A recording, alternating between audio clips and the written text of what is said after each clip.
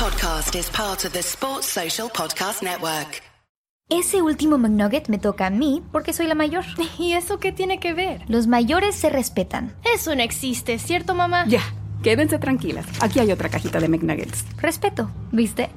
No hay rivalidad cuando hay McNuggets deal. Hay un deal para cada salida familiar en McDonald's. Compra uno de tus favoritos, como unos McNuggets de 10 piezas, una Big Mac, una Quarter Pounder with Cheese o un Filet-O-Fish y te llevas otro por $1. Por tiempo limitado, precios y participación pueden variar. Válido para un producto de igual o menor valor.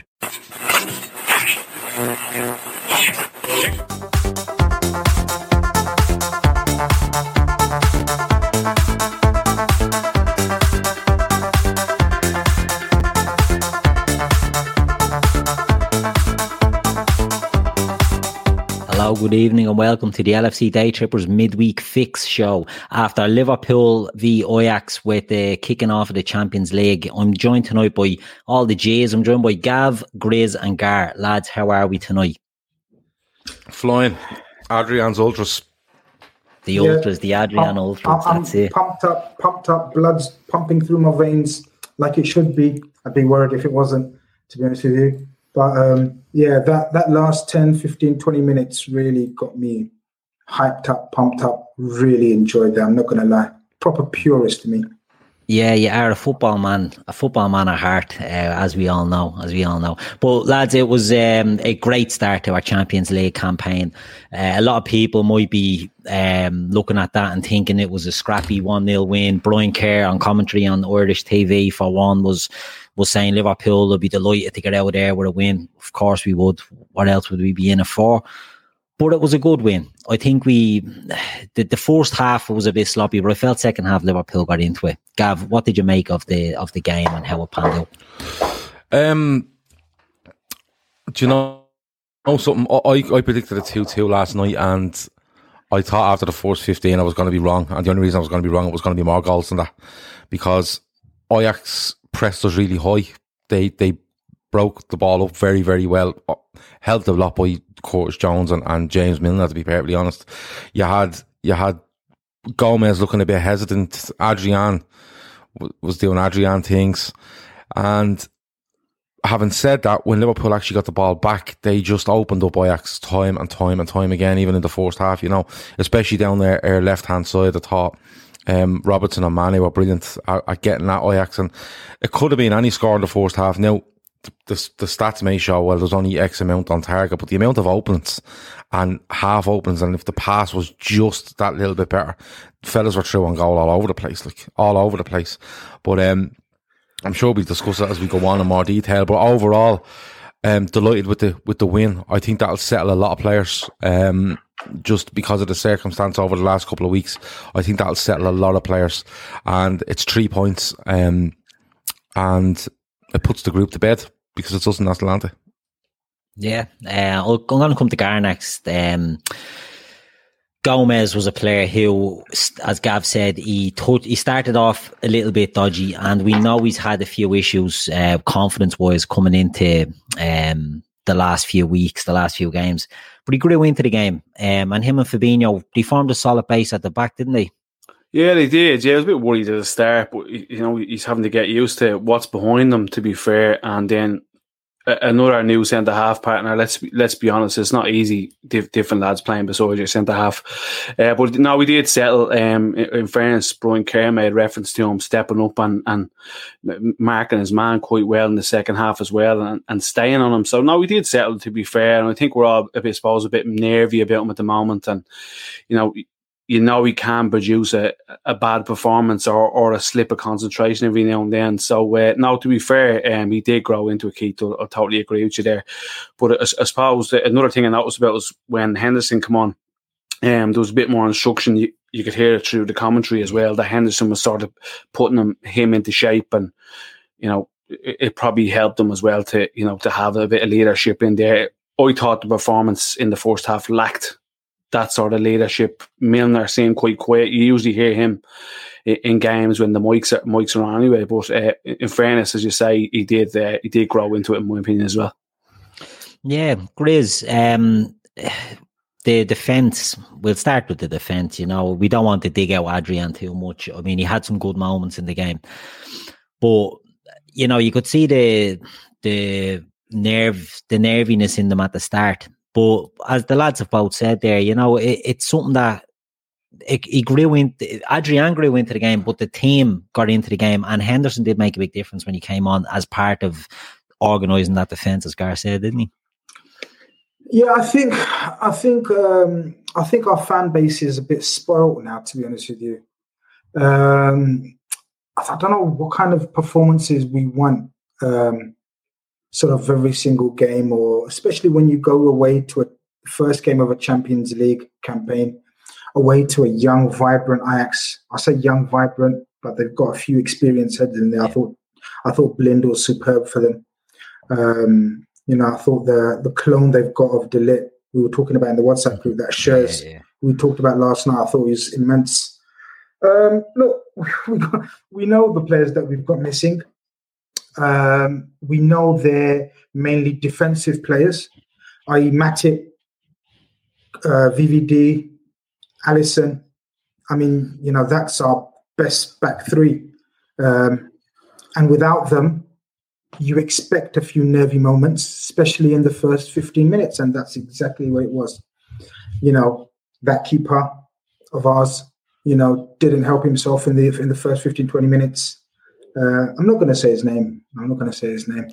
Can I just say, sorry, Grizz, can I just say when the first ball went down the inside left channel for us, and Gomez is just looking to go, I'll just pass this back to the goalkeeper, he's on his head. across the box, and he turns around and Adrian is there, and he's like, hey, and he just kicks the ball out, and straight away, without even looking or even thinking, I just popped open the WhatsApp group and just waited, and then it just came in. The first message, I said some bad things. I'll probably take them back.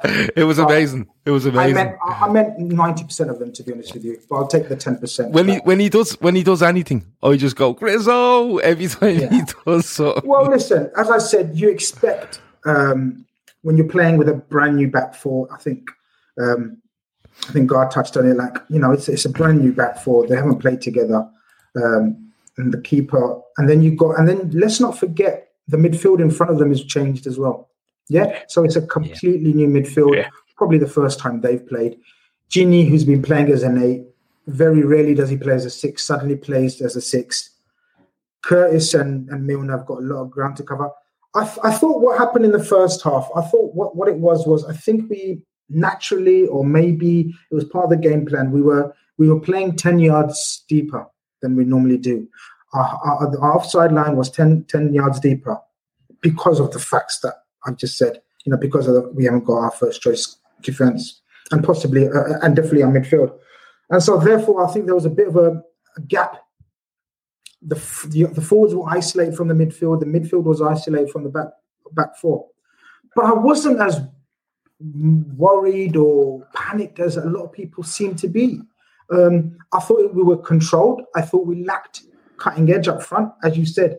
We were on the verge of so many times cutting through them, but just that final pass,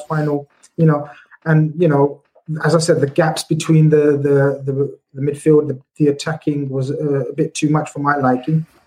But I wasn't overly concerned. We deserved to be 1-up at halftime. I felt you're going to get a few chances. Ajax are a top quality team, attacking team. You're going to give away a few moments. That's part and parcel of football.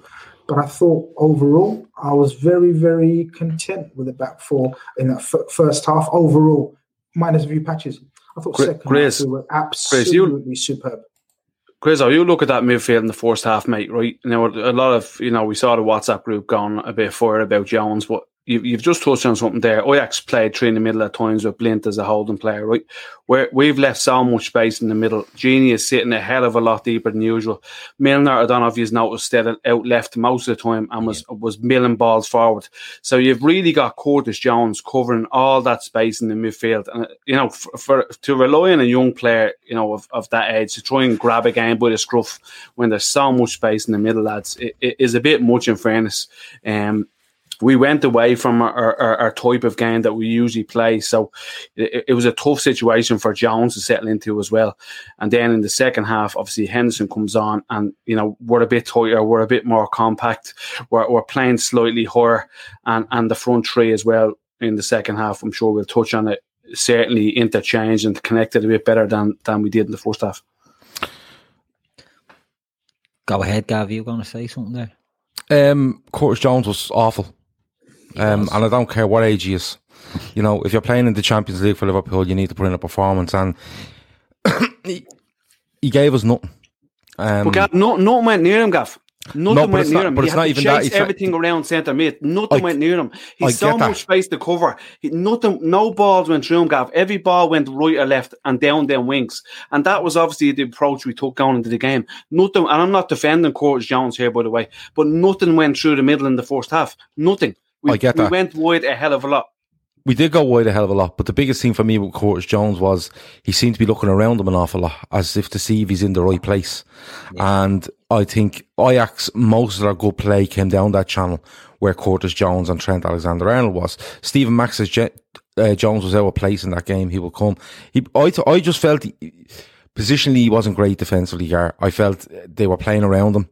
He was hesitant, which was causing Trent to be hesitant. He's another issue that we get onto in a few minutes. Oh, yeah. But I just felt it became too big for me. You know, he didn't seem to fit in the system defensively. And I get your point. He didn't get on the ball a hell of a lot. He seemed to be picking up a few balls as they were coming out of the box and stuff like that. Balls, and trying to do stuff. But defensively, just watching him defensively, I didn't think he was great. Because going forward, we were all right. Don't get me wrong, we were okay. But I didn't think he was good. I just didn't. But having said that, he wasn't even the worst midfielder because Milner was appalling. Appalling. Like every touch was a tackle. Yeah. You know. Surprised he made it past half time, in fairness. So I'm surprised he made it past 30 minutes. I'm being honest. He was that bad. He was that bad. I'm just going to give my threepence before you want to move on from Curtis Jones. I'm in kind of between both of you. I think Milner stays on because he's got it tactically up here, but he didn't have the legs to do what he needed to do. He was one of the reasons why Robbo had such a brilliant game, because he was always in the right position to cover. But on the ball, he was absolute pants. With Jones, I thought when he was on the ball, I thought he was okay, opposite of Milner. But too many times he was caught positionally incorrectly. And I agree with Guy, it was not his fault. The setup in midfield was slightly different to what we're accustomed to. We normally play a more compressed. The back four is sort of literally just 20, 30 yards away from the midfield usually. So there was too much of a gap. We didn't play through midfield. We had I think the midfield's jobs were slightly different. So I think it was difficult for him, but he didn't make the right decisions at the right times, I felt. Not with the ball, but without the ball, in terms of who to press and who to cover. There was a slight misunderstanding with him and Trent a couple of times. But look, he's young, very, very much an experience for him. And, you know, he's got a good session under his experience-wise. The only thing I would say from him is he is out of position, but he does turn around a couple of times expecting Trent to be in a certain place and Trent's not there. The amount of times Trent went to go and do something and then backed off and then found themselves 2-on-1 was mad, especially in the first half. He was look, we'll go and intercept that, and then no, I won't. He was on the back foot and they were hitting balls around him, and I have a feeling Trent is miles off form for whatever reason. I don't know whether he's smelling himself a little bit. I don't know whether there's a fitness issue. Just played an awful lot of football. I don't know what it is, but it's the hesitant Trent, and I don't like it because he neither does one thing or the other.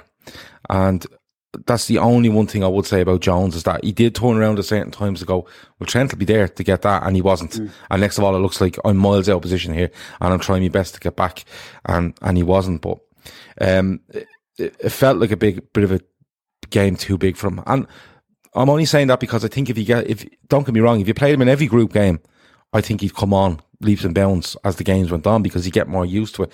And European football is different to Premier League football. 100%, and, you know, a lot of teams come out and try press you, and they try play around you, and they try use the possession, whereas the vast majority of Premier League teams don't, you know. But we'll have to wait and see. And maybe I'm being a bit harsh on him, but I'm not being harsh on Milner. He was appalling.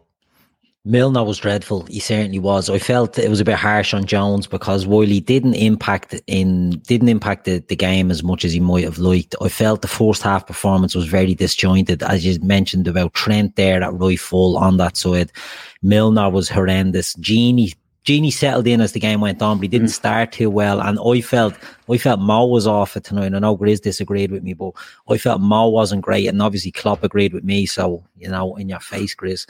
But it was one of them. I think if Milner had got hooked, and Jones had stayed on, it's all it coulda, shoulda, woulda. But he would have.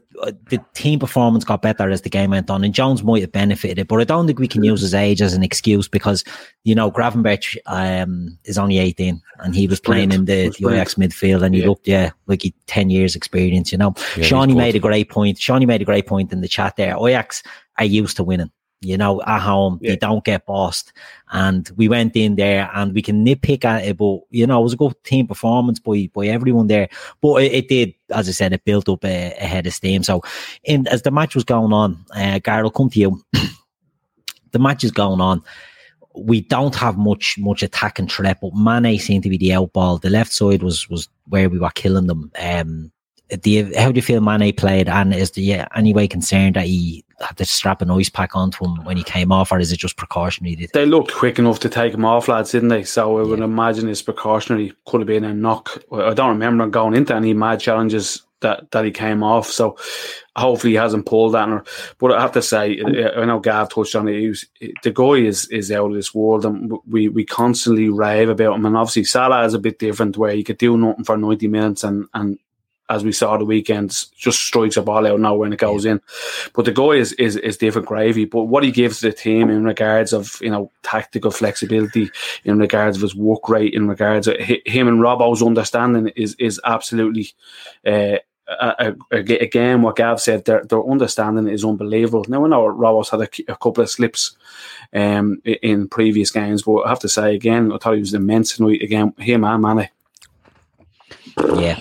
Gav, the left-hand side, Gar touched on it there, the understanding when Mane tucks in, Robbo's bombing on the outside, it's always an outlet for us, isn't it? And it was again today. Yeah, they're fantastic together. Mane is our best player. He just simply is. He is. Now, I'm not saying he's our most important player. There's a difference there. I think Virgil van Dijk is our most important player. He leaves the biggest hole because of the cover, I suppose. We have a left centre back. Yeah. Where if you look now, where if Mane comes off, he's a big loss if he's not on the pitch. Don't get me wrong, because I genuinely do think he's our best player. But when you look at Jota and Minamino when they come on, we'll get onto them later. But there's the sort of cover you have there. It's a lot better than the cover we have at centre half. But they were outstanding, the both of them tonight. Mane must be just an absolute another nightmare to play with. On the substitutions, I think it was pre-planned. 60 minutes, the trios are off. I don't care what's going on. The trios are off and we take our chances. But when you look at Mane, he's just so intelligent. We talk about people picking up pockets of space and stuff like that, and it's usually about in around the middle of the park. He picks up pockets of space in an area that's quite small, between the line of the edge of the box and the sideline. He picks up pockets of space which are ridiculous. Robertson is just back to what Andy Robertson you're used to, up and down and driving with the ball. And you could see after 25 minutes that Neres fella didn't want to know. He was like, I'm not chasing him. I can't be doing this all day. And Mane is involved in the only goal of the game, and it's a brilliant turn pass that centre half. Is it Shores? Is that his name? Yeah. He looked good, but Mane just roasted him. But he's such a good fucking player, and everything he does, he's either looking to create for somebody else or get in on goal himself, and he's positive. He very rarely loses the ball. He's so strong. He's just a magnificent footballer, and I think, we go on about Virgil van Dijk being out, and he does, as I said, leave the biggest hole. But my God, if Sadio Mane drops out of that team, I'd be heartbroken. I'm being honest with you. Yeah, Grizz, as Gav says there, he feels Mane is our best player. Is it, Gav? You're saying he's our best player? I think he's our best player. Yeah. I know he's sort of in Mo's shadow when it comes to the goal scored, and Mo always sort of pips him. But as Gav touched on there, he doesn't have a bad game, man. He never has a bad game, whereas Mo can have a bad game and pop in a goal or two. do you feel he's becoming that now, Grizz, that Mane is becoming the pivotal one of our attack? I don't think he's becoming. I think he's been. He's just been under the radar. I think I'm trying to work out the one word that sort of epitomizes Mane, and it's relentless. He's absolutely relentless. I thought Scherz had a very good game against him in that first half. I thought it was a brilliant battle. I thought there was a couple of times where he tried to run him and Scherz got him. Proper battle that they had between them two. But the thing with Mane is he just won't let his head drop.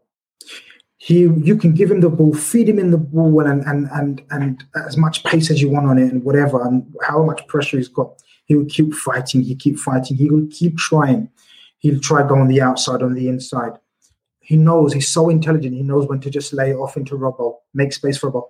I thought the two of them were outstanding. In my opinion, I thought the two of them had their best games today.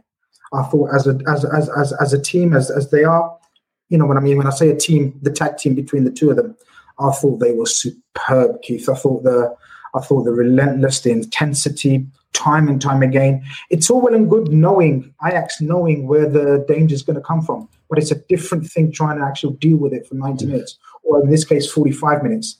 You know, they dealt with it, and then Mane, all he needs is one beautiful turn. I think he takes it from the throw-in or pass. Throw-in. Superb turn, you know, and creates a bit of space, danger, havoc, and we get the own goal from the left back. We said is class. He actually did play very well. The left back. Look, they had a few good players. But I tell you, we were just so relentless, especially down that left. Look, Sadio Mane is Sadio Mane. I think it's no secret now. You know, maybe it was under the radar a couple of years ago, and it's now people have realised that he's the main man. I mean, Mo, as you say, is just one of the world's most efficient forwards. You know, in terms of his numbers are ridiculous. He's just, you know, he can have a bad game, but he'll score you a couple of goals and an assist out of nothing.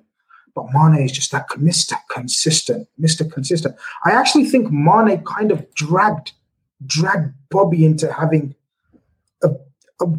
not a good game, but Bobby was more prominent. I know. Me and you had a bit of an argument about it. I didn't think he was awful, but I didn't think he was great. I think you said he was great. I thought he was better, and I think Sadio's has a lot to do with that, where he was driving him onto playing better as well. Can I ask you a question?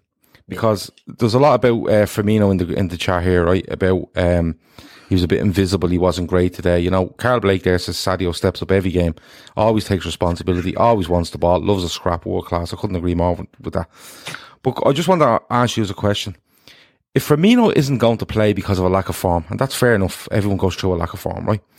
What would you do? What would be your solution? I'd like to know what you're thinking on this. Oh, it's a hard one. Because you do a straight swap and you put someone else in there like Minamino.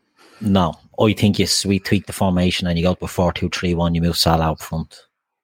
But then who goes right side? Because I don't think Minamino's effective over there.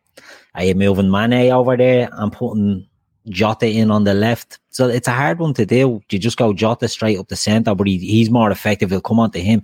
He's more effective coming from the left. So it's a hard one.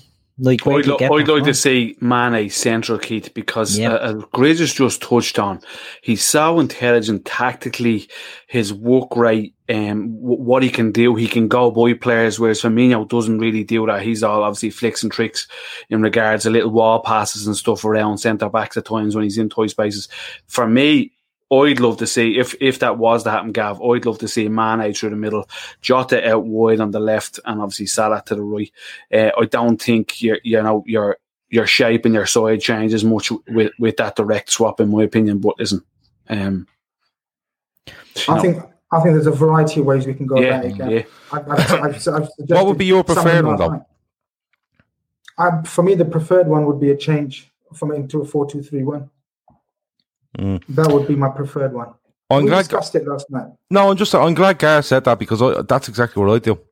I wouldn't go Salah up top. I go Mane up front, and I put Jota out the left, and I put Mane on the right, or Salah on the right, because for me, Salah's just going to look to get in behind if he plays up front. That's what he's all about, pacing in behind.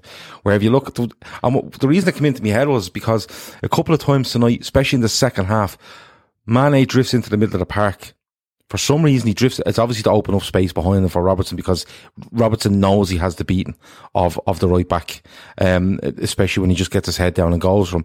But the amount of times the ball came into Mane and it was bouncing high, it was coming in at his chest, and he was trapping it, he was taking control of it, he was holding off the two centre halves, he was turning, he was playing people in, and I thought he's the man to put up front, because he has everything about him.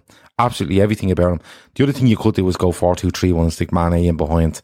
You could keep Mane central in behind the striker and put Jota, and I'd love to see him put Mane in behind Minamino and Jota and Salah off each side. But I just thought I'd ask just because it's interesting. It is very interesting because, like, I think, just staying on this for a second, I think with Mane out left, he makes so much space coming from there, and he causes so much havoc, like for the goal tonight. And there was a few times when he stands up the fullback, he's going, and I think it's nearly a move of his that I feel Mo could be more effective centrally than Sadio could be more. I think you'd lose a bit of Mane, but then he's so good, like you could put him anywhere, you could put him in midfield, and I think he'd do a job for you, what I mean? He's tough and he's running and he's tackling, he can do everything.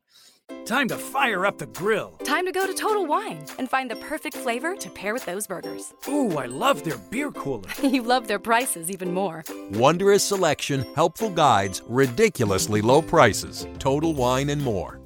Yeah, the beauty is you got to remember, and we sometimes forget, Sadio Mane played an amazing season for us on the right. Yeah. He's absolutely brilliant. He's absolutely brilliant on that right wing. And we've seen glimpses of the potential of Jota today. I mean, guys, that was, he was like Mane. It was near enough clone, the way he got the ball, the strength he showed down the line. He could possibly go outside and inside. Always the threat of cutting inside, and look how dangerous he looked. I think Mane, that's the reason why Mane is probably our most valuable forward, because he can play all three of those roles. Yeah. And Salah, I think Salah's streakiness and his just passion for goals, and that you desire, he's got this, when Salah wants a goal, he usually gets it. Do you know what I mean? One of those ones. He's got that knack of being on the end of rebounds, knowing where to be. And I think that could be, if we were to sort of change it as Gav's original question, I think Salah would be most suited to go through the middle, out of the Jota and the Mane options. Shaqiri, again, another option, absolutely would play the right wing, totally different from Mo.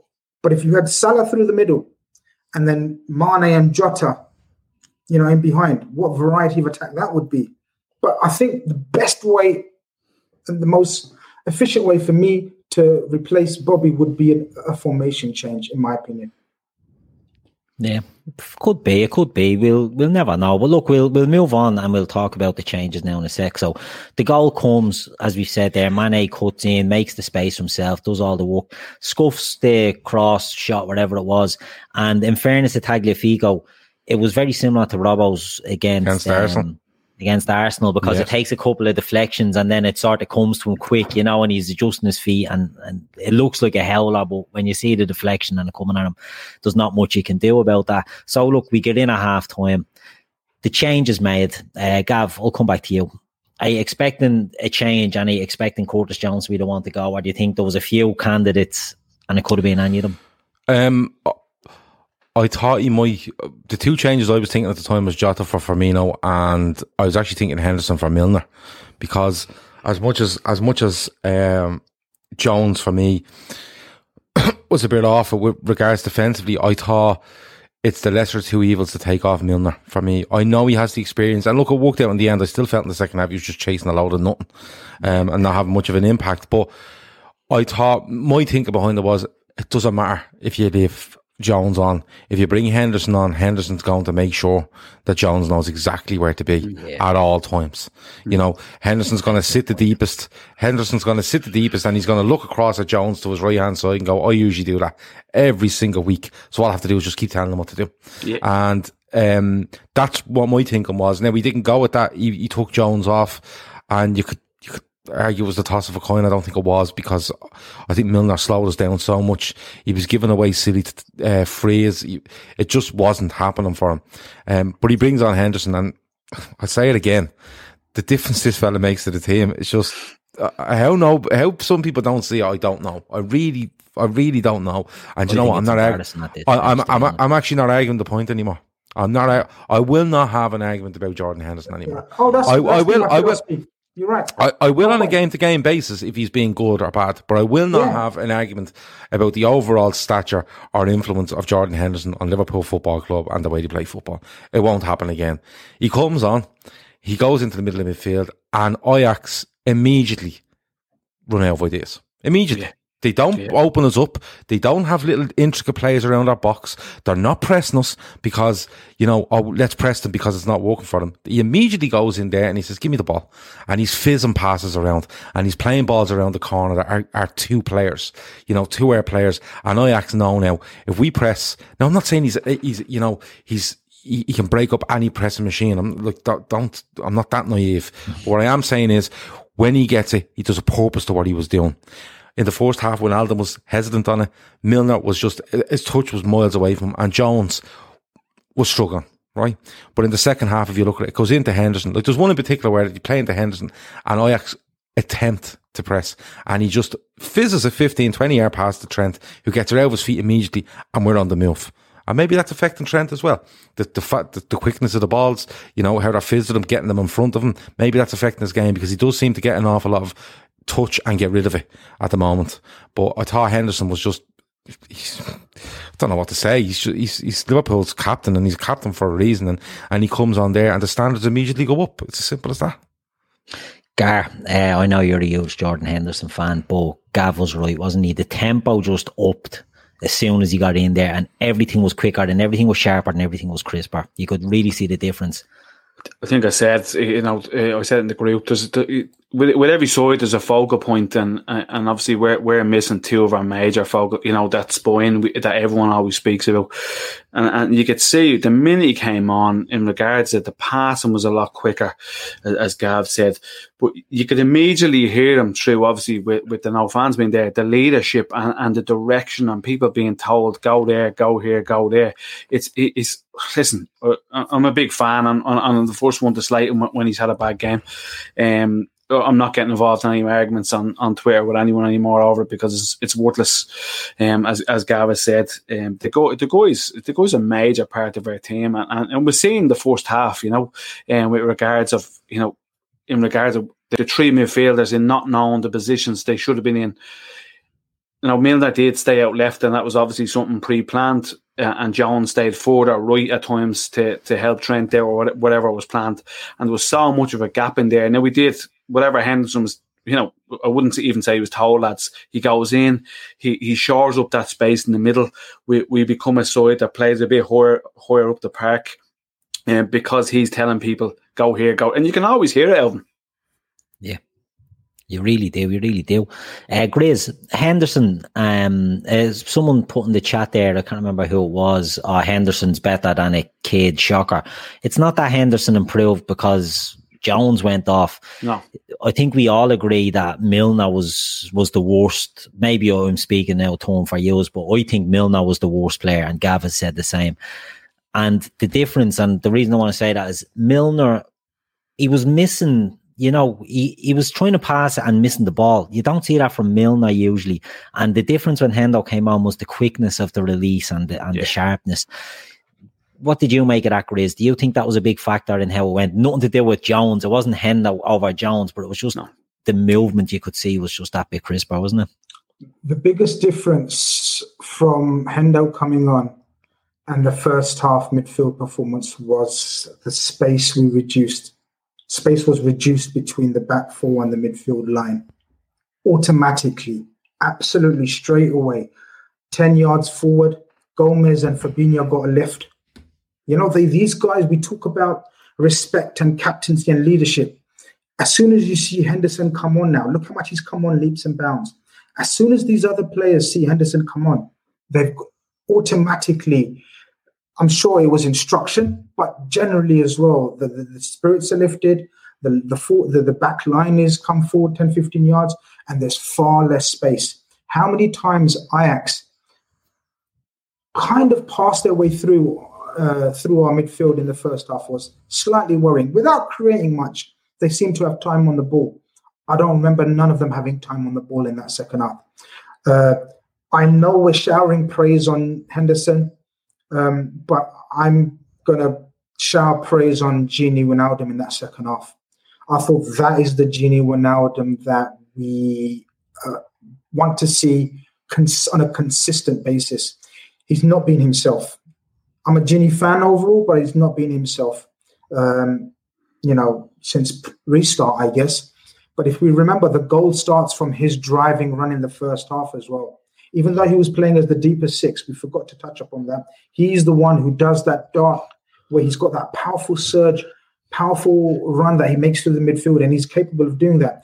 I thought his energy levels in the second half didn't drop. I thought his desire, his tenacity, and it's the competition you see. It's now every player, we've discussed this before, it's healthy competition. We talked about Henderson's, Gav, I think, touched upon Henderson's calmness when being pressed. Amazing what a few sessions with Thiago does, eh? But it's not even that. It's not even that, Chris. It's not even that. It's he knows the way we play. That's the difference between him and Jones. He knows when Fabinho pops a ball into him, he knows immediately. I play it to the right hand side, and Trent is always there. But that's why I was not as critical as you was about Jones, you see, because it's natural. Jones hasn't played. It was more defensive than attacking. I was more critical of. But whatever. The fact is, you're right. He hasn't. Hendo knows the way we play inside out. Not only as the 6, but as when he's utilised as the 8 as well. You see, because he's played so many games there as well. I thought Henderson just was superb. I think all of them. To a man, I don't know if you want to talk about individual performances, but we can, a couple of players that we touched upon last night in the preview. We talked about the centre-back partnership, and, we talked about, Gav asked the question yesterday, I want to see Gomez take some responsibility, play like a leader. I thought he was imperious. Start where Adrian was stepping on his toes, when he's supposed to be on his fucking goal line. Sorry, I mentioned his name, didn't I? Did I mention Adrian's name? Yeah, you did. Of course you did. Yeah, that's why I automatically saw the word. Yeah, but apart from that, I thought Gomez and Fabinho were so good. Honestly, that Gomez moment, lads, is going to become a gif, isn't it? Oh man, yeah. It's not even that. Like I agree with Grizz on Gomez. I have to be honest. I thought the first 15, 20, he was very shaky. Now, I'm not saying it was all down to him. I'm not for a minute. I think the ball down that channel. Now, I made a joke of it earlier, but as soon as I seen that ball go down the channel, and listen, everyone knows the fella chasing Gomez is the furthest fella up the pitch for Ajax, right? Nobody is within 50 yards of this ball. He can play it across his own goal. Adrian comes onto it, and he can do what he likes. And he turns to play it, and the fella's kicking it off him out for a throw, and you can see him going, "What the fuck are you doing here?" I think that rattled him a bit. Because I thought he's probably thinking in his head, "Oh, for fuck's sake, we're 5 minutes in here and this is fucking happening. How long? This is going to be a long night." There is a couple where he's a bit tame on headers. He's a bit hesitant going into tackles, and I think he was afraid to commit because I think Gomez thinks if I get done here, there's not a fucking hope behind me. You know what I mean? Whereas you can take a bit of a chance with Alisson because if you get through on Alisson, look at him, the size of him, he's gorgeous. You know what I mean? His looks will put you off. But then as the game grew, I went on. I agree with Grizz 100%. I thought the two of them are absolutely excellent. There's a couple of headers near the end from Gomez that were just outstanding defensive headers. Like, I mean, proper under pressure. Fellas piling in on them, and he was heading them 50 yards. Like, it was, he really come on, and I'm absolutely delighted for him. I'm absolutely delighted for Joe Gomez after tonight. Gav, something you touched on last night. So go ahead, Gar. Go ahead. Sorry, that's just something that thought at the end of the first half. Do you think the injury to Kudos sort of kind of helped us a bit because in regard, he was popping up everywhere. He was dropping into a 10. He was willing to go, into the wings. He was willing to go beyond Gomez at times. With Proms, so he's kind of static in the way. He just wants to play off the shoulder of a centre half, which would have helped there too, without doubt. So I think, myself personally, I think the injury to Kudos helps us a hell of a lot because it impacted their forward play hugely, I thought. Good point, because he was known, and again, we picked up on it yesterday. We talked about him. He's known in the Dutch media as this new Clarence Seedorf for them. So he's that kind of player where he pops up in those spaces that Seedorf used to appear in. You're right. He's totally different from Promes, who's an out-and-out speed merchant on the wing. He's a different type of player. But again, I wouldn't be overly worried if he was on the pitch still in that second half, because that was the area where I thought Gini and Henderson would have ate him alive as well. I mean, whoever would have been in that area, they were in such a mode where we were just back to our pressing, swarming Beskar. I think anyone in that area wouldn't have had time to even think, never mind get a foot on the ball. We were that compact and good in the second half, especially when they chucked on loads of forwards and we thought, okay, here we go, it's going to be bombardment. It was everything but. We absolutely dominated them, So I think it was one of I really enjoyed it. I can't stress it. I mean, I know it wasn't beautiful to watch at times, but I thought our defending was so strong at times, to a man. I suppose, sorry, Keith, we're going to probably touch on the three players that come on to enhance that press. You hosting this or what, Chris? Yeah, sorry. I'm only messing. But look, I was going to say there, Gav, you touched on it last night on the show. I don't know if it was Chris or whoever made the point. Gomez switching to the left-hand side of the centre half. Chris. It make him a bit more focused, and maybe, it took him a few minutes to maybe settle into that and get used to it. But when he did, I felt his concentration was bang at it today. So we're into the second half, lads, right? We go into the second half. They hit the post. Davy Klassen hits the post early on. I don't know if Adrian got a touch on it. Does anyone know, or did they just go through? It looked to me, but Grizz is not going to give him the credit, is he? No. Well, it's an interesting point because he does make a good save from, is it Promes in the first half when it looked like it could have been offside? Yeah. And Adrian does. So, I mean, Adrian, has the moment with Gomez at the start, and then there's another one that he kicks into, is it Tadic? He kicked into somebody in any way. That was soon after the whole Gomez incident. Yeah. The ball's passed back to him. The ball's passed back to him. He does as usual. He rolls his studs under it. Stands there for 10 seconds, doing nothing. Not looking anywhere, just doing nothing. It's like, when there's a glitch in the game and the fucking keeper just stands there for ages. And then he waits until the fella's literally on top of him and tries to kick it out. And then starts crying at people to move left and move right. Listen, it's a dodgy tactic for a fella who can't kick, isn't it? Come here, he actually can kick the ball. He can. It's just he can. If you ask him to boot it, he can boot it. He just refuses to do it for 10 seconds. If you actually just ask him to kick the ball long, he can do it. It's a game of bingo with him now, right? It's a lotto. That's what it is. You're going to have to weigh up the mistakes he makes in games against the good things he does in games, good things he does, and hope that the good things outweigh the bad things. And on top of that, hope that we're good up the other end of the pitch, because where Alisson will make a mistake or letting a goal that you think he probably should have got to, that happens once every 20 fucking games. Yeah. With Adrian, you're guaranteed to be 3 or 4 nervous moments, Even near the end, he's calling keeper and he comes out and he's nowhere fucking near it. Do you know what I mean? But, it's just, what can you do? You just gonna have to deal with it. But I'm hoping, listen, we play Sheffield United, we play Midtjylland, and I hope then we see Alisson back. I really, really do. Hopefully the sooner the better, because I genuinely think Alisson in that team, and a lot of the anxiety for the fans and the team sort of lifts as well, because he gives that assurance. Now, Alisson, in fairness, does take a bit of time to get back in. That's the only thing I'd say. He doesn't get straight back into the rhythm. But look, we'd rather that than Adrian. But the game is on. They've hit the post. Whether Adrian gets a touch or not, I'll give him the credit. He's grown into the game himself without having to do too much. We then make the triple change on the hour. Now, Gav, you said you felt it was a pre-planned Yeah, 100%. change. Mo didn't look like it was pre-planned, but then that could be just any striker that he just hasn't scored and he knows his time is up. He's That's frustrated. What that is. He actually had a good chance in the first half where he cuts back and he made the balls of it and they got a block, so you could tell Mo probably wasn't at the races. Were you surprised at the fact that we done a triple change and that it was the front three that were replaced? I was surprised. I'm surprised when any team makes a triple change, because it's usually when you're losing the game and you're struggling and it's the last throw of the dice to try grab something because, listen, throw them all on and see what happens.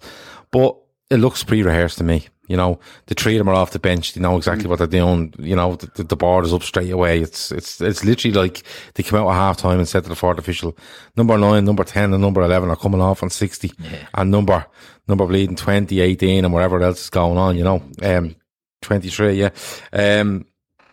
But I was surprised by it, but I really enjoyed it. I have to be honest with you. I really enjoyed it. There was a different dynamic to us. Minamino was so good, Keith. Yeah. He's so fucking good. Yeah. He's so good. He's so intelligent. He's quicker than you think. He gets those little bursts down the channels to get the ball. He's so skillful. Drop his shoulder. His weight of pass is very good. He's so good. Jota is going to be a fabulous sign for us.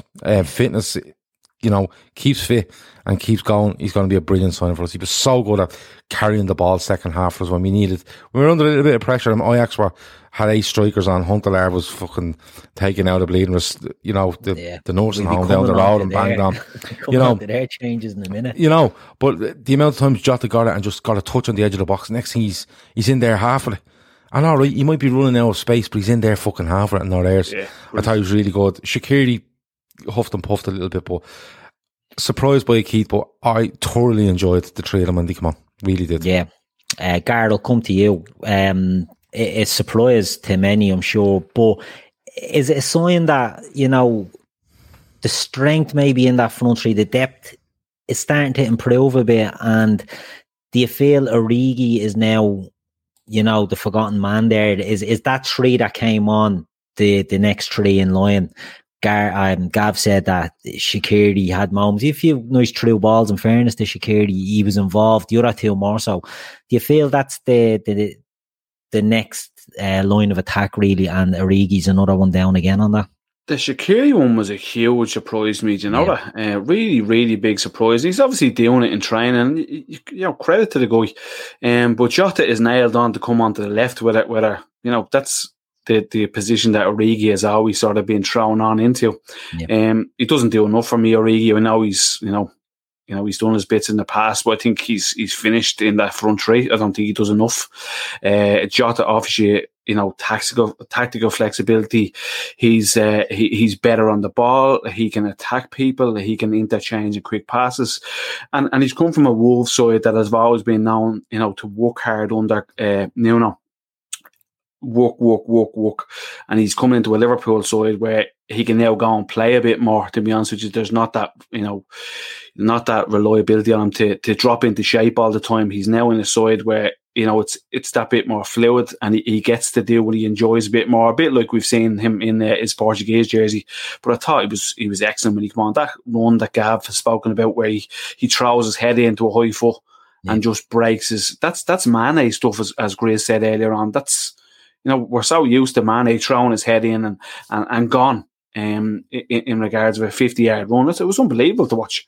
But I thought he was really, really impressive. Minamino, you have just spoken about the little intricate passes, the way he presses. Another, again, flexible in regards of our front three and the way he can play. He can play in A&M positions as well. He can play in an advanced midfield role. So yeah, I'd be spot on with saying, and agreeing with you. Yeah, that's our second front three, if you want to call it that. Yeah, and Grizz, the lads have spoke lonely about Jota. He got a lot of criticism from our fan base and outside for paying the money, the reported fee that we're paying for him.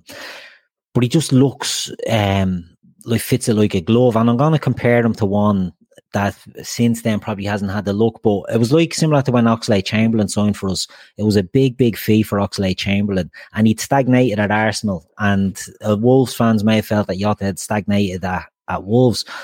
Big fee, but just looks so suited to the style, doesn't he? That it looks at the moment like it's money well spent.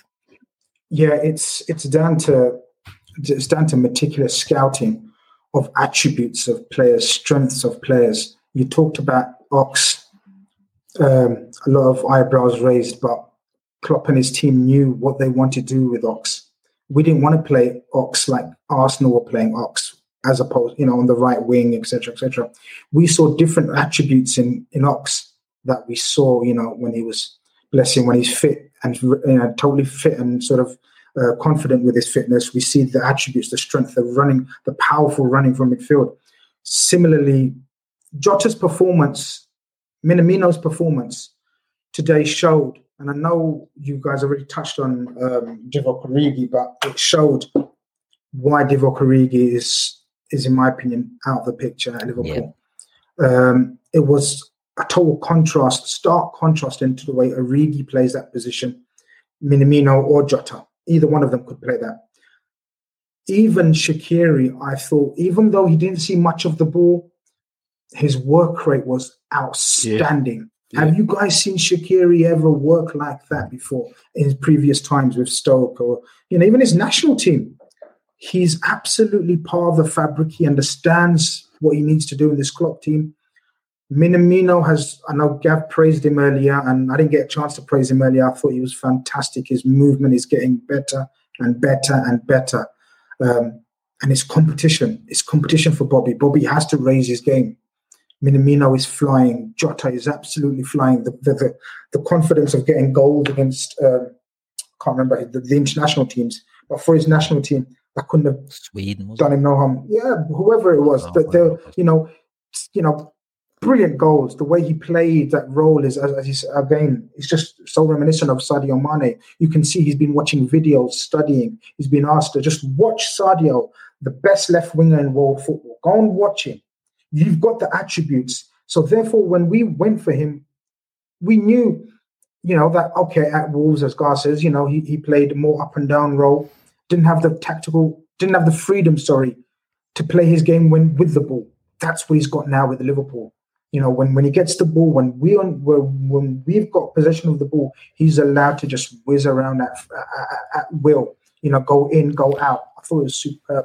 And bless him, Divock Origi. Look, cult hero. I'm not going to start, talking about Origi on a night like this, but it just shows you the stark difference between Origi and the lads that we had come on for the front three today.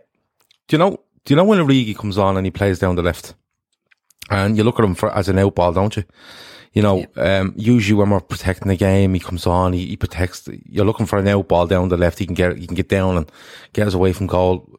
Watch Jota tonight, and the difference is he's as good with the ball at his feet as Origi. He's strong. He's as quick, but he has a pass in him. Yeah. And Origi will run down an avenue and turn back and may hold on to it and play it back to Robertson. We start and we recycle. It's a great point. Whereas Jota, was it Jota earlier? He was on a run and he just hit this pass left footed across the goal. Was it for Wijnaldum? Was it Jota that hit it? Yeah, the one he slid in for, wasn't it? Yeah, he slid in for Wijnaldum, I think it was, breaking. And when you look at it and you say, no, listen, we've all said it before, Origi and the big goals he's got, but that's fine. But he doesn't suit what we do. And that was shown tonight by Jota when he comes on. Jota comes on to work hard, press, and be an out ball and protect the ball. He does all of that while being creative at the same time. He runs at that fella Shores, and he comes across him, he drops a shot, he goes, and your man gets a good tackle in, but you can see how direct he is. You never feel like he's going to lose the ball. You never feel like he's going to waste the ball. And watching what's going on here, I can't for the life of me understand why Divock Origi is still at Liverpool. How he didn't do something in the summer. But Jota is light years ahead of Divock Origi for what we want to do as a Liverpool player. Harvard Business School Online offers a flexible and engaging way to learn vital business concepts. Our professional certificate courses are offered 100% online and can be completed on your own time. Try a free business lesson at hbsonline.info and discover how Harvard Business School Online can help you take the next step in your career. Go to hbsonline.info today. Yeah, it's very true. I mean, you touched on something there, Gav. When it comes to Origi out left, he's taking a touch, he's stopping it, and he's just going into the channel, where the Jota is just direct ball out and going.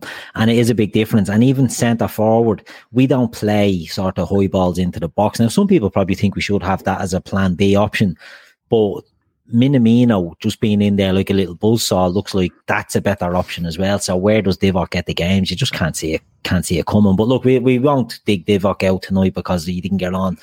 He's done good things for us, fair play. The game changed with that 3, I felt, and I was delighted that the game changed on that, because it showed everyone that we're not overly reliant on our front 3. It's only one game. It's only a half an hour of one game.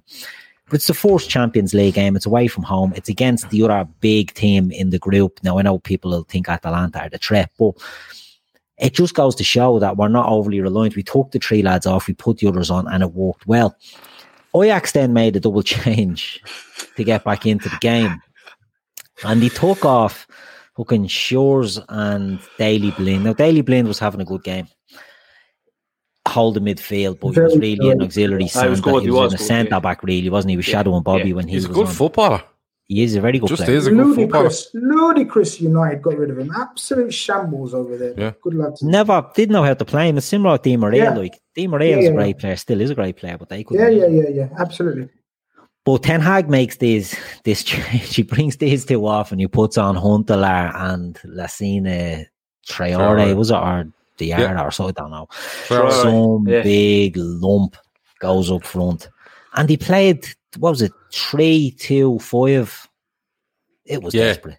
Yeah. Desperate times. It was. Can I just quickly go first and then you can elaborate? Yeah, go ahead. Reason quickly. I like the idea of this. It was desperation. It was sheer desperation. We had run them into the ground. The midfield had absolute no legs left, chasing the leather for the majority of the game.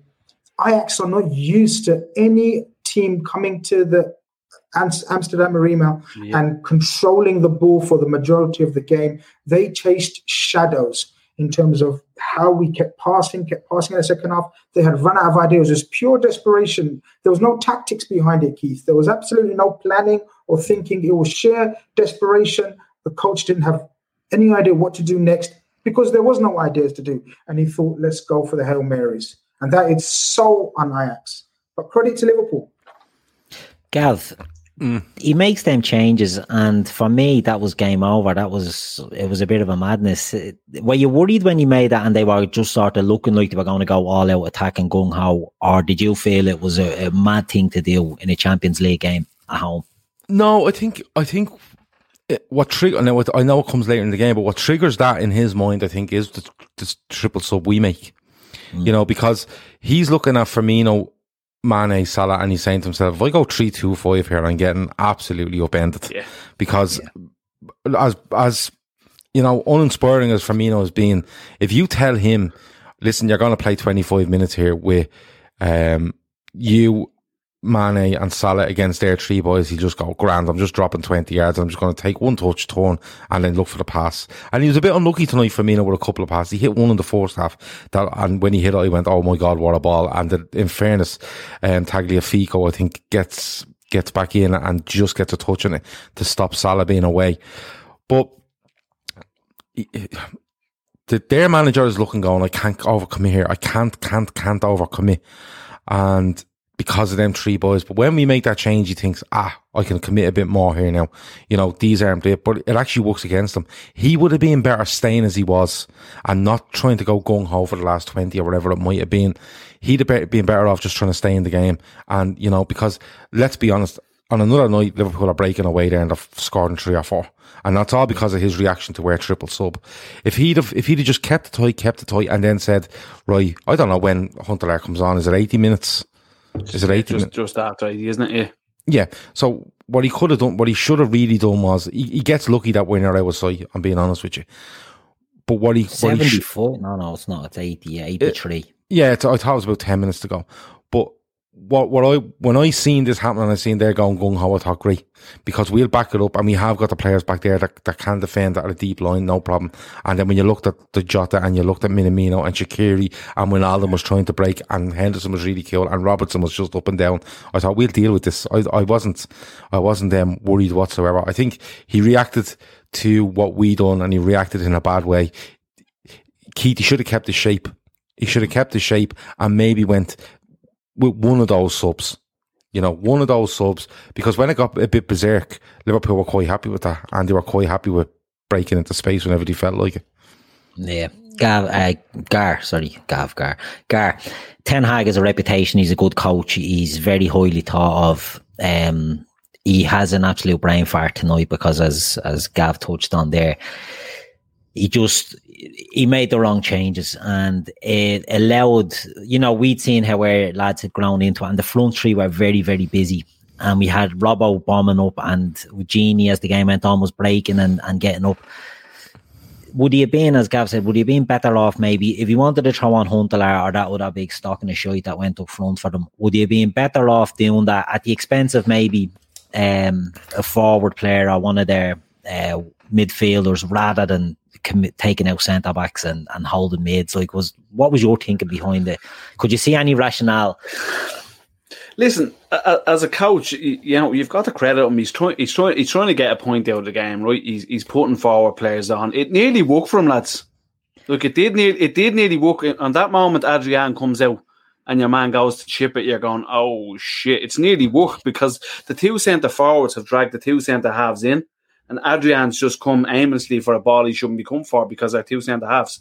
But there's one bit of credit I have to give Reece Williams, lads. Did you see that moment when the ball comes down and he's two players around him? He flicks it by them and he basically just pummels it 40 yards. That's experience. That is a brilliant bit of centre half play from a kid, especially in the game of intensity or whatever you want to call it. Because we're 1-0 up and the biggest game of his career.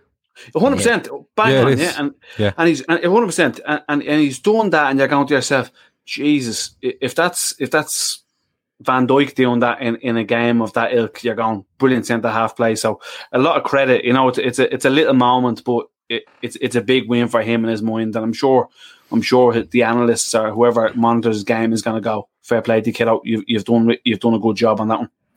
But listen, he's gone for the Keith. He's tried to go for it. He's against a Liverpool side. He's tried to catch. He's thinking he's going to catch us out, putting two direct forwards on. It's not worked for him. And then Klopp gets smart and puts Williams on to shore it up. Very surprised, lads, with Klopp's 3 substitutions. If I'm honest with you, because he's usually a 70-minute man, as we've often complained about. So listen, it's all worked out right for us. Ten Hag, gets put back in his box. As an up-and-coming coach because he's been outfoxed by Klopp. Yeah, and, I suppose ultimately it all comes down, it's the first game of the Champions League. You want to get off to a winning start, and like that, Ajax at home wouldn't have wanted to anything less than even a draw, is in your home games. You don't want that. You need to win your home game. So it's, in some ways I can understand, right, taking the risk and going for it a little bit, but it just seemed very naive tactically. And a lot of people in the chat are saying, who rates him? Why is he so rated? Bayern Munich were going for him for their new coach. A lot of clubs were trying to get him out of Ajax. He is highly rated. He's highly thought of. It's the sort of thing you just, when you've no ideas, that's what you do. Let me see. Michael Ramsey's back from last night. He said, did overrated Jones play tonight? Because I saw LFC was playing for the first half. He played the first half, Michael. And I've already said. I think Michael wants to check some of his last night's messages, and I think he was wrong on quite a few of them. So I think he should. All right. Well, listen, he's throwing it in there, and he did play. And I'm being honest with you. I thought he was poor. I've said it. So, but having said that, he's young. He'll get back in and he'll improve as it goes on. He was, but you know what? It's a good learning experience for him and for Reece Williams. To play a Champions League game, and while it didn't work for Jones tonight, he can probably look and say he wasn't the worst player. You know what I mean? And he can say, right, for the sake of the system, he probably was the one that had to come off to leave Milner's experience in there. But, you know, he didn't embarrass himself, you know, by any means. And it's good. And you're playing against an Ajax team that they've no problems putting an 18-year-old in there from their youth team. Super Tiger says, guys, we need to acknowledge that we gave a Champions League start in the first game to an academy graduate and also minutes to a young academy centre-back, all in an away game whilst keeping a clean sheet and winning. I think that's a great Brian Kerr touched on that as well, didn't he? Towards the end of the game. That has legs. You should tweet that Super Tiger. That has legs, yeah. Sorry, can I just, before we go on, I know we want to do a bit more before we go, but can I just, I wrote this down because I didn't want to forget it. Ant Dicko, right? He puts a comment in there a minute ago. And by the way, the comments are brilliant tonight. I'm so distracted reading them. The conversation is brilliant. We're trying to get as many of them up on the screen as we can. But Ant Dicko says, did anybody notice when Adrian got lobbed and he pretended to kick the ball? Now, I didn't see this at the time, right? But I didn't see it at the time. I seen it, you know, at half time when they're showing the little clips, right? But now listen, this is me having a go at him. It's just a funny moment, right? But he gets lobbed, and when it goes over his head, first of all, the attempt to make himself look big, I thought was brilliant. But when it goes over him, he turns and he mimics hooking the ball off the line while he's standing up, and Fabinho does it, right? And then, just to annoy Grizz, he's put out a most amazing tweet, Adrian, in the last couple of minutes, right? So it's basically a picture. It's basically a picture of him saving from Quincy Promes, and it says, great, it's something along the lines of great win tonight, and not a minute after this save we go ahead and win. I'm so proud of me team, and you know what? What a fella! What a fella! If it's annoying Grizz this much, I am absolutely all for it. I think we should never rush Alisson back. He says, "I love my job, especially when a minute after this, and it's a picture of him saving point blank from Quincy Promes. The group is on fire there, Gav, and even Andy has written something bad in. So that he says, we score. Very proud of my team and very important 3 points. Really good Champions League start, and I know Grizz is fucking fuming. He's a parody. He's a fucking parody. He's Free World says he's a comedian. Flash Gordon says I'll have to go look at it. Go and have a look. And when your man lobs him, he half attempts to jump, but when he turns towards the goal, you can actually see him pretending to kick the ball at hooker off the line. It's fucking brilliant. So are we giving Adrian the credit with the hook on the line? Fabinho channeled his through osmosis. I think that could be it. Yeah. But you know what? Did you see the picture of him at West Ham when he went to grab the ball and he grabbed the forward's head? Like he's unreal. He's unreal. I love him. I'm a big fan. I'm a massive not fan. Him in goal. I wouldn't mind him moving on and doing it somewhere else, but I love how he winds Grizz up so much. But look, back to the football. And before we move on, we've got over 500 people watching us tonight, which is great. And we appreciate, everyone watching and supporting us. We love it. We enjoy doing this. But we do sort of rely on, if you can hit the like button. There's 175 people who've hit like, which is great. Thank you very much. But if you're watching and you like what we do, just hit that like button before we finish. It's not enough. Can I just say as well, we're about 80 subscribers from 6,000. So if you're watching and you're not subscribed, please hit the button, get us to 6,000, and we'll be forever grateful. Yeah, it helps us a lot. You know what I mean? It helps the show and the channel to grow by all the likes. You mightn't think it, but it really does. We hate begging for likes and asking, but it's part and parcel of the gig, unfortunately. So we get off. Adrian's in the chat. He says, "Oh my God, I feel attacked." Don't be worrying, Adrian. That's only Grizz, and it's upsetting Grizz, which makes it great. Yeah, that's it. We're big fans of you, big fans of you. Just maybe somewhere else. I like West Ham Adrian or Real Betis Adrian. A couple of more likes and I'm blocking Adrian. On what, YouTube? Barry Devon, he says, what's the 6,000 challenge, Gav? Well, the 5,000 challenge still hasn't been done. It's doing me head in, but I have David Lennon in the chat there. We've brought him on board because he plays golf as well. Although it's been announced that golf courses are closed in Ireland for 6 weeks, which I'm not happy about. But between me and David, we're going to try at some stage to sort this out. We promise. The 6,000 challenge, we don't know. Are we giving something away at 6,000? Probably are, yeah.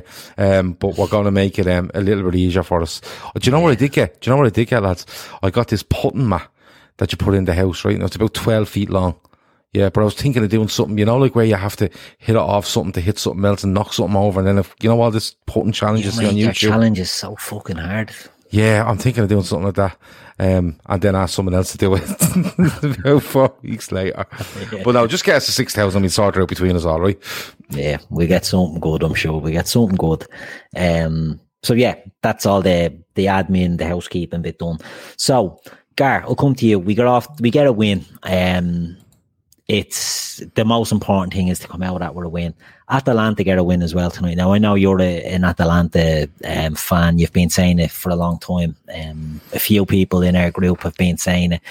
A couple of years are on here tonight. And are they the threat, or are we reading too much into a 4-0 win against Midtjylland? Or do you think is tonight's game, what I'm trying to say, is tonight's game the big one out of the way, or is Atalanta the big one? No, I think Atalanta's the big one because they'll be more of an attacking threat to us, Keith. They're like Newcastle of old. You know, we scored 2.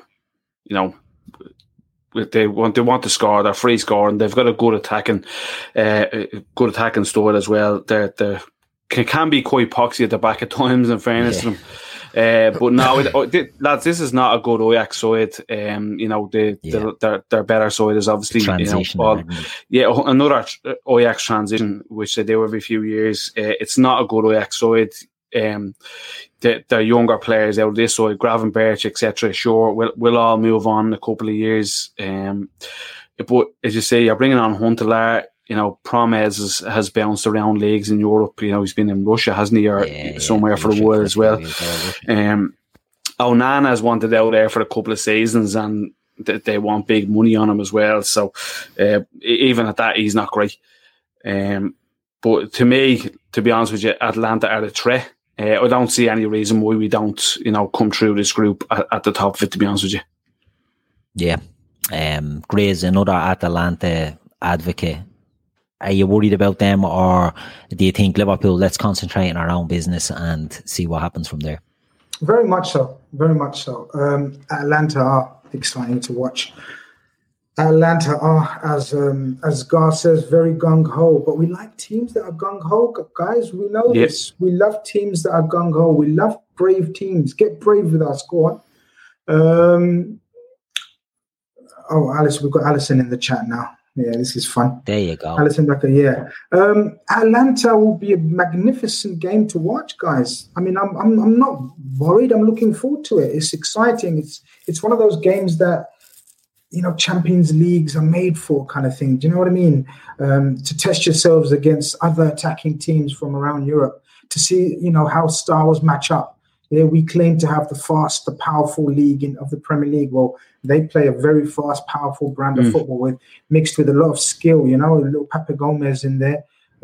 He's a great player. Oh yeah, he's a fantastic little player. But you know, we've got a few dynamites in our lineup as well. So, what's his name? Papu Gomez. Papu. Alejandro Gomez, Argentinian. He's only about 5 foot. Brilliant, number 10. What age is he? He's about 32. Is he? For fuck's sake, stop with it. I know, he's good. He's not. No. Who's he played for? No, he's 32. Who's he played for? He plays for Atalanta. Yeah, but who has he played for? He played for, I'll give you his list. So he started off at Arsenal de Sarandi, went to San Lorenzo, then went to Catania, and then went to a Russian outfit somewhere. I don't know the name, and I can't think of the Stop with it. Head. Give it all. This guy, Argentinian number 10, who's like a small little fella. I'll send you YouTube clips.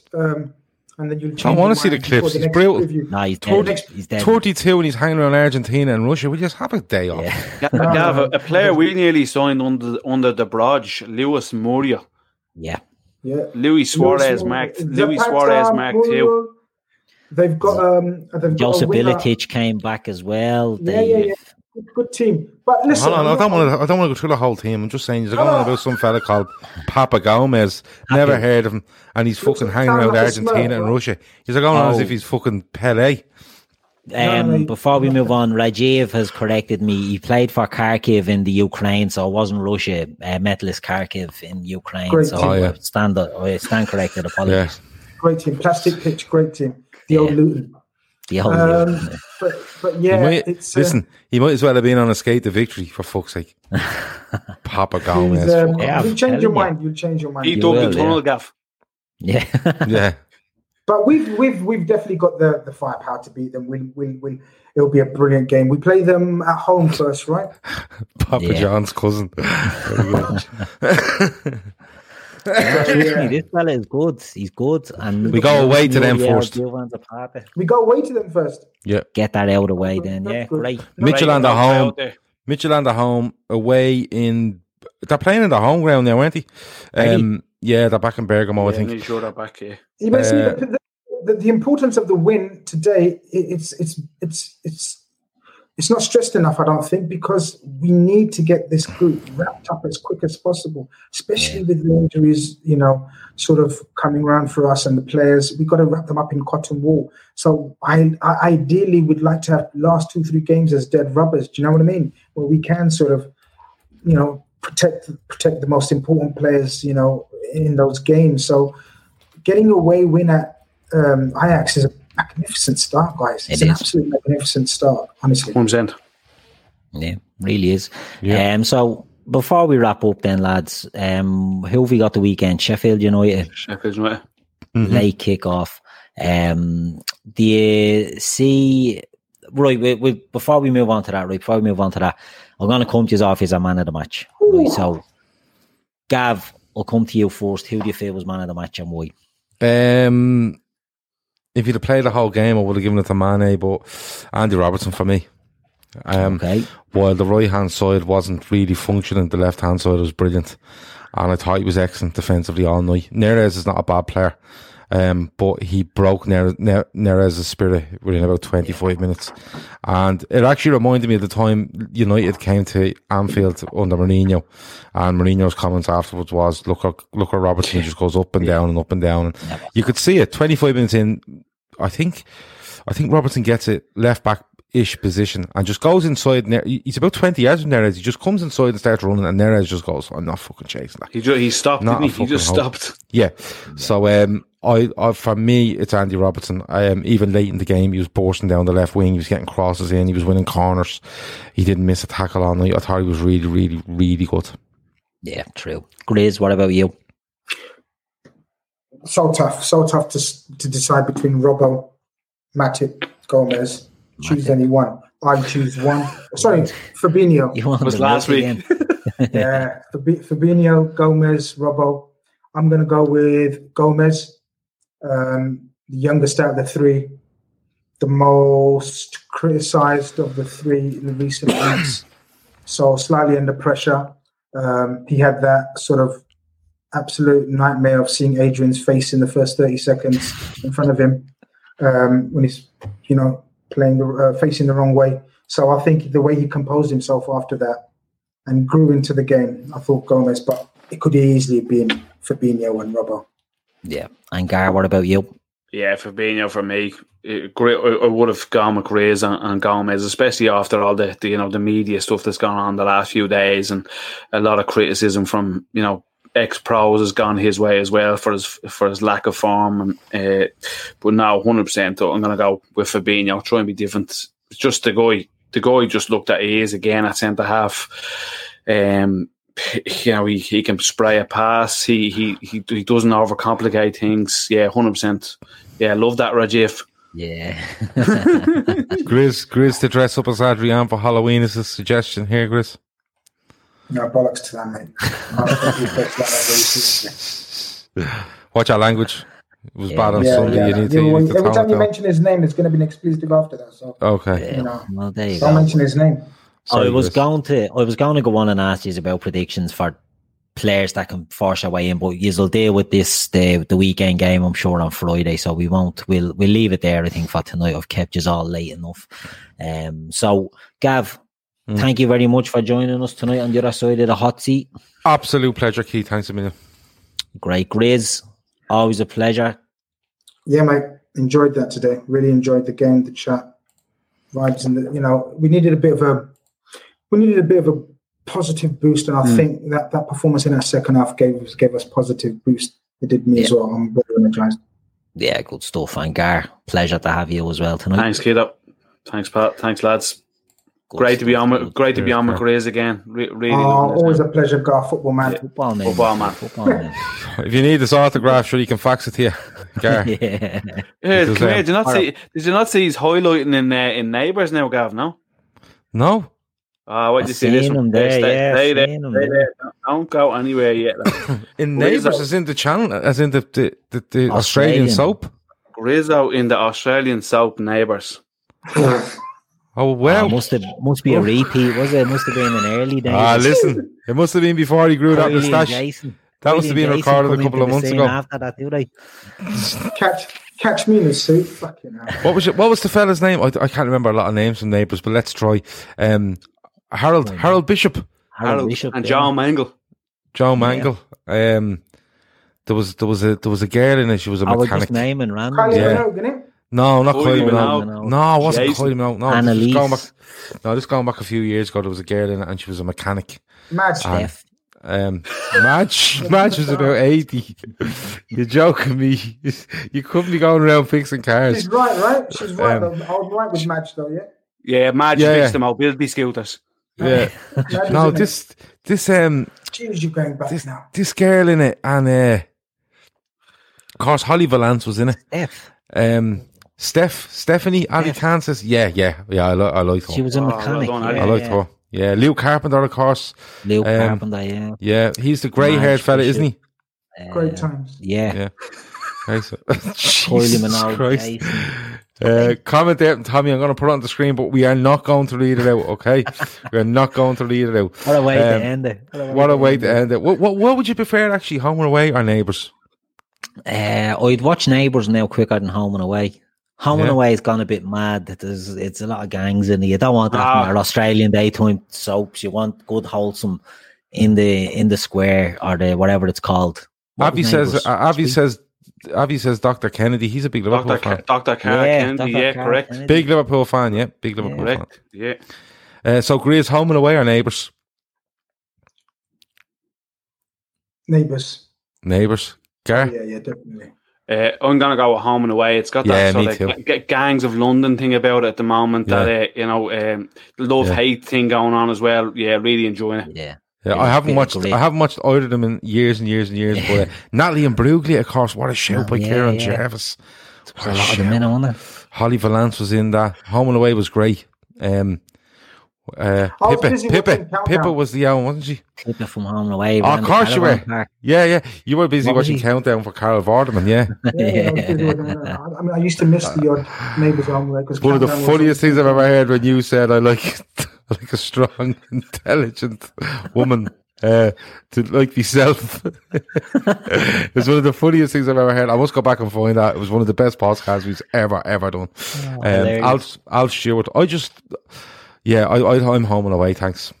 Yeah, that's it. You don't have to be one or the. We won't judge each other because me and Grizz like the good one and used to just follow the skin into Home and Away.